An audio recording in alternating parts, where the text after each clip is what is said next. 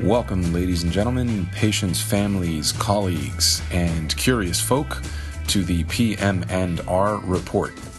Our podcast is brought to you by the University of Texas at Houston in conjunction with McGovern Medical School and TIRR Memorial Hermann Department of Physical Medicine and Rehabilitation. We bring you another segment of medical explanation, reviews of current literature, expert opinions, debates, and just plain interesting stuffs.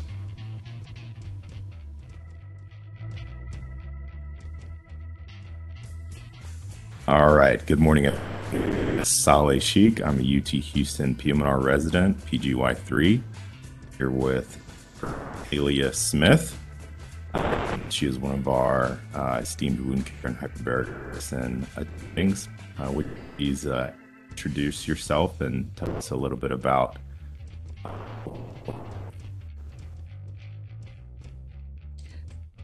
I am Dr. Mahalia Smith. I practice wound care, hyperbaric medicine, and lymphedema management. I've been doing that since 2003. I love what I do. I have the opportunity over the past years to see a variety of patients in wound care and variety of lymphedema patients, and of course, patients that we treat with hyperbaric medicine, some patients who we treat with hyperbaric medicine. So it's all very interesting, and I'm excited to share some of that with you today. I was trained as an internist. I graduated from University of Texas Medical Branch in Galveston. I did my residency and also grad medical school there. All right. Wonderful. So yes, tell us a little bit more about your background and professional training or experience you want to practice what you do today. Well, I grew up in the West Indies, and growing up, I would always see people with, different type of skin lesions. It's in the tropics. And I realized that I always had questions about why did they have this or why that? And that led me to an interest in health in general. And then I started reading about doctors who went into different places in the tropics and treated patients, really missionary type of work. And that just continued to have that desire in me to grow, to do medicine, but also to do medical missions, which I've done. What are some interesting things you've seen on the mission trips? When you go on a mission trip, you have to go with an open mind, and you don't go expecting to find everything that you would find in your home country, wherever that is. You go knowing that people live differently in different places. They have access to a different set of resources, sometimes more, sometimes less. And you go, basically to try to help. My first mission trip was actually to Haiti after the earthquake, I think 2005. And it was interesting because, it was a very traumatic and very heart-rendering condition. And these were people who all of a sudden underwent a lot of trauma, emotional and physical. They couldn't find their family members, and many of them ended up with amputations. And I was part of the team that took care of them after amputation. One of the most interesting things was, as always with a disaster, you have help coming from many different countries. There was no way to have a medical record, either electronic or paper. So sometimes what we got when patients were transferred to us, and we were at an orphanage, which the school became a makeshift hospital. And I would get pieces of papers written in Chinese, French, German, whatever, and I had to figure out on my own what really the patient needed. Fortunately, the wound care, I knew, so I could look at the wound. So most of them had amputations or some kind of wound that needed to be treated. And I was able to do that with whatever was available to us. We were able to take a lot of donated supplies. I worked in the Clear Lake area, and the doctors and staff there were very generous with supplies. So we were able to take supplies, and the rest of the team, I went with a team out of Austin. They also had supplies, even surgical equipment. We had orthopedists on the team, and there was a makeshift OR, and I was able to help post up. It was very interesting. The patients were very grateful. And even though sometimes there was a language barrier, caring is universal. So they knew when you cared about them. We had meals that we could feed them, and that was helpful. And so that stays in my mind. My other mission trips were to India, and we would go out into the countryside. And one of the biggest takeaways was that where we were, they get a lot of rain in the monsoon season, and their wells would be flooded. And then they would, of course, drink the water and got sick. And what we were able to implement with education was that they should boil the water. They were straining the water. They were doing the best they could, but they were not spending the time. And sometimes the resources didn't allow for them to boil the water. Wow, truly amazing stories. Certainly a much needed service to bone.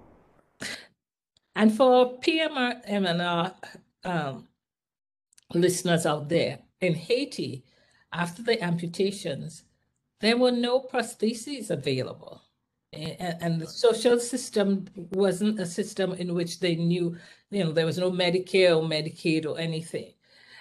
They knew they had to make do and find ways to continue to function without that support.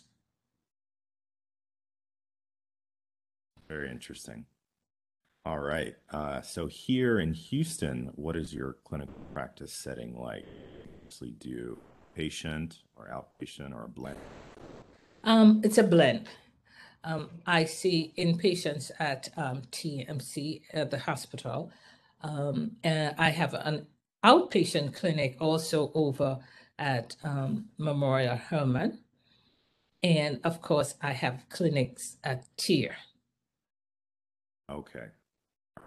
How much time do you spend in a patient setting? Okay, so at TMC right now, because of COVID and we had, a reducing patient flow, I have 1 day there. I have currently 2 days at TIER, and I also do an inpatient day at TMC. Okay. And now getting into the topic of your presentation, in how it relates to wound care, what is friction and shearing? How is it best managed in the? often advise my patients to use a barrier cream to keep the skin soft and supple. So I start with the skincare, keep the skin clean, soft, supple. If they're using draw sheets, we try to teach them the best way to use that so that, the sheet isn't yanked one way and the patients slide in the other way because that increases friction.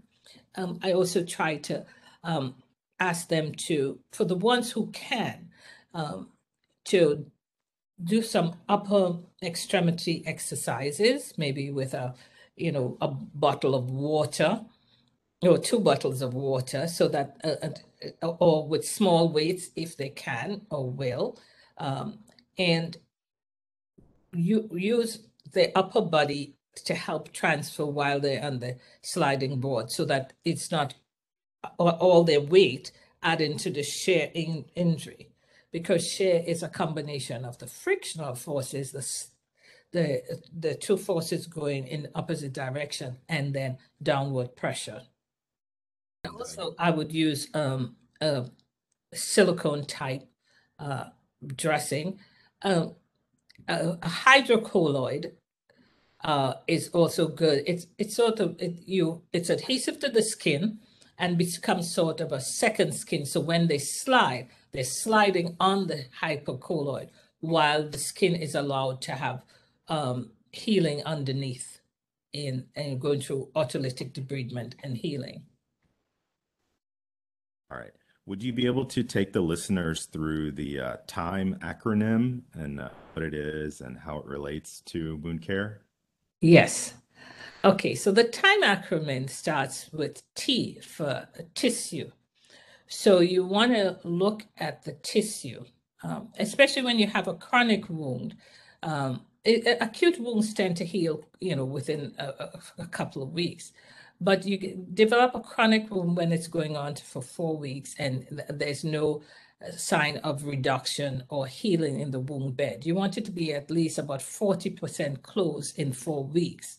If that's not happening, you're moving into a chronic wound, which basically has wound bed that's inflamed. So for the T, you want to look at the wound bed. Is it beefy red? I tell my patients to look at the wound bed and, let me know if it's not looking like a hamburger. So it should be hamburger meat looking, nice and beefy red. If it's gray or it's dull or friable, meaning that if you touch it, you may have some red tissue there, but if you touch it, it bleeds easy and the tissue falls apart. That's not healthy wound tissue. The eye, you look for inflammation and infection. Is there an odor? Does the wound seem irritated? Do you have heavy drainage, purulent drainage? Any signs of infection?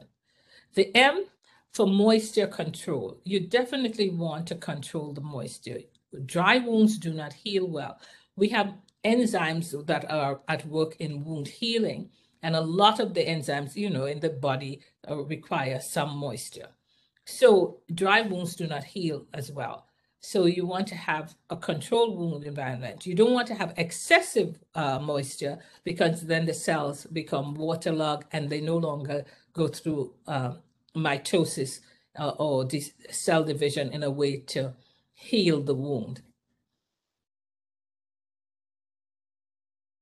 All right. Thank you.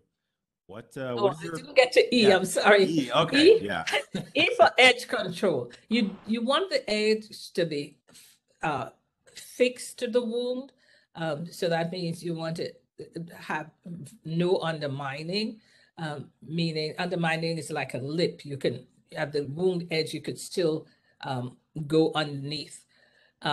And you don't want to have tunneling. So you want the edges to be moving in the direction toward each other. You don't want the edges to be rolled in, because that's the sign the body has given to the wound that it's done with healing. It's made it kind of like a mouth. I see. And how often do you have to cut that rolled? As often as you need to. in most cases, I only ever have to do it once or maybe twice. Some patients form a callus at that area. So one case in particular, he has a wound on over the ischium. He uses a sliding board. The edge gets calloused, and I have to trim that. See. What is your opinion on Manuka honey? Okay, so honey is an age-old a medicinal product. I think it dates back to the Egyptians. The way it works actually is the cells, by osmosis, the cells, then you're hoping the bacterial cells and the cells that form a biofilm, which the bacteria, a film where the bacteria live and generate a matrix, that the cells then become waterlogged and they lyse. So you can use Manuka honey. I use it mostly for superficial wounds. For deep wounds, I don't as much. And then actually sucrose, sugar, basically sugar, that's been used as well in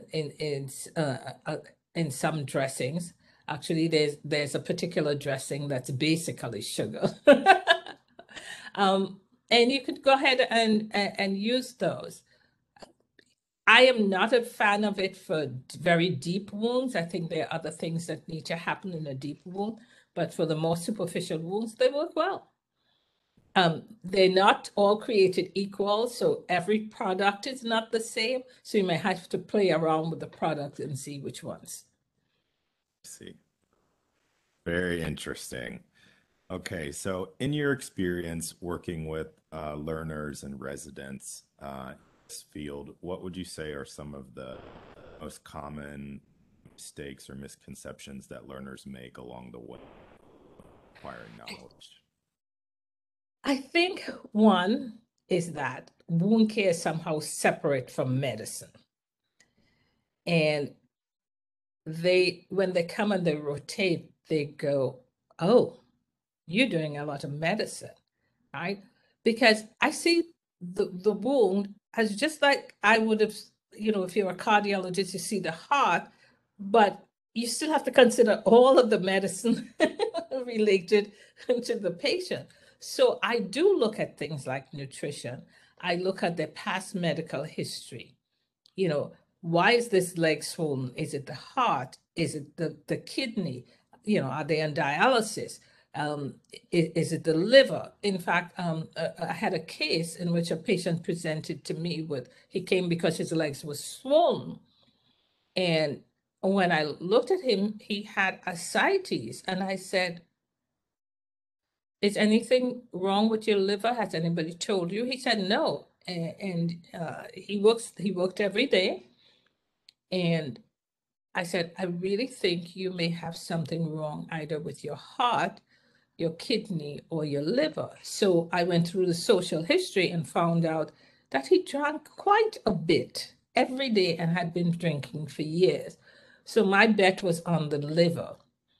I drew some blood. Again, I did a liver profile and as well as CBC and CMP, and I referred him to the liver clinic and the hepatologist discovered he had cirrhosis, and this is why he was having the leg swelling and the ascites. He came back to us, of course, because we started bandaging his legs and treating some of the swelling, and he was in denial for a long time. But he was so far advanced that they put him on the list for liver transplant. I see you have to consider the whole person in treating. Yeah. The second misconception is that collagenase can treat any wound. So people will put collagenase on an eschar, which is that hard, thick, black area that some necrosed tissue that some wounds have. If you're going to do that, you have to hash mark it because collagenase works from the bottom up. So if you're putting it on something that's relatively impenetrable, you're wasting the money and the time. So I try when people rotate with me to teach them why we do what we do. Why am I choosing this dressing? And sometimes some of it comes from experience, and just told everybody has their own little armamentum. But I always try to expose them to what's in the toolbox, and this is why I'm using that. And someone else may use something else, and that would be okay, and why. That's good to know. I didn't know that about the collagenase application. Yes. Sometimes I get patients and they've been on collagenase for a month and they say nothing is happening, and I know exactly why. Are there fellowship opportunities in this field? Not for wound care. For hyperbaric medicine, yes, but not for wound care yet. But there are you can do certification and get a CWS, a wound care specialist certification. Okay, and for residents that want to learn more about this field, is there a particular resource that you would recommend going towards? Sure, I would definitely recommend a rotation in wound care. Okay, all right. And there's several books, and actually some of the wound care product sites have really good free educational courses. So there are a lot of available resources. Okay, all right, good to know. All right, and last question time today. If you couldn't do medicine, what would you do? Oh, that's a hard thing because every day I wake up, I think I just want to do medicine.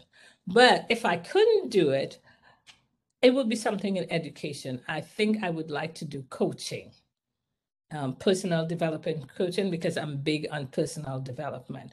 That would be it. I'm big on personal development, and I'm actually a certified personal development coach. You are? Wow. Yes, I am. Yes, Wow. I am. All right, that's so interesting. Another service-related field. We'll have to talk more about that one day. So it's good, but I love this. I love doing this. So I'm always willing to share. So if you all need help, just let me know. Thank you. Yeah, I really appreciate that. Thank you so much. Yeah. Wow. All right. I think that's all the time we have for today. Thank you so much for talking with us. We really appreciate it. Thanks for all the good information. It's my pleasure. Thank you for inviting me. Dr. Mahalie Smith, great talking with you. See. All right. Thank you. Have a great day. You too. Bye.